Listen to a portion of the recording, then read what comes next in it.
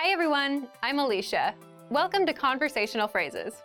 We've found that the best way to learn a language is to speak it from day one. And the best way to start speaking is to learn phrases that you'll use in real conversations. In this lesson, you'll learn conversational phrases to answer the question, what are you doing during the holiday? After watching this video, you'll be able to talk about your holiday plans.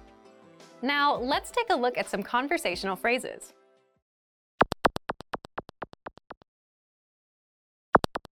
Listen to the dialogue. Que fais-tu pour le 14 juillet? Je prévois d'aller à la plage. Once more with the English translation. Que fais-tu pour le 14 juillet? What are you doing for Bastille Day? Je prévois d'aller à la plage.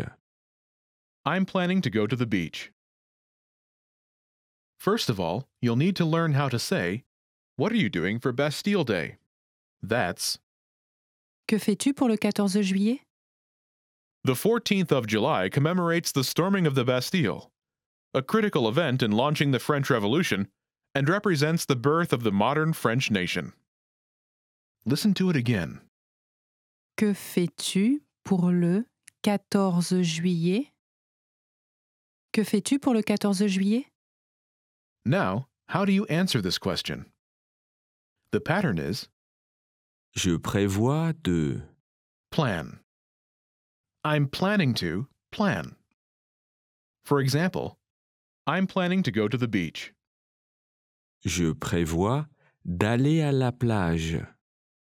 Je prévois d'aller à la plage.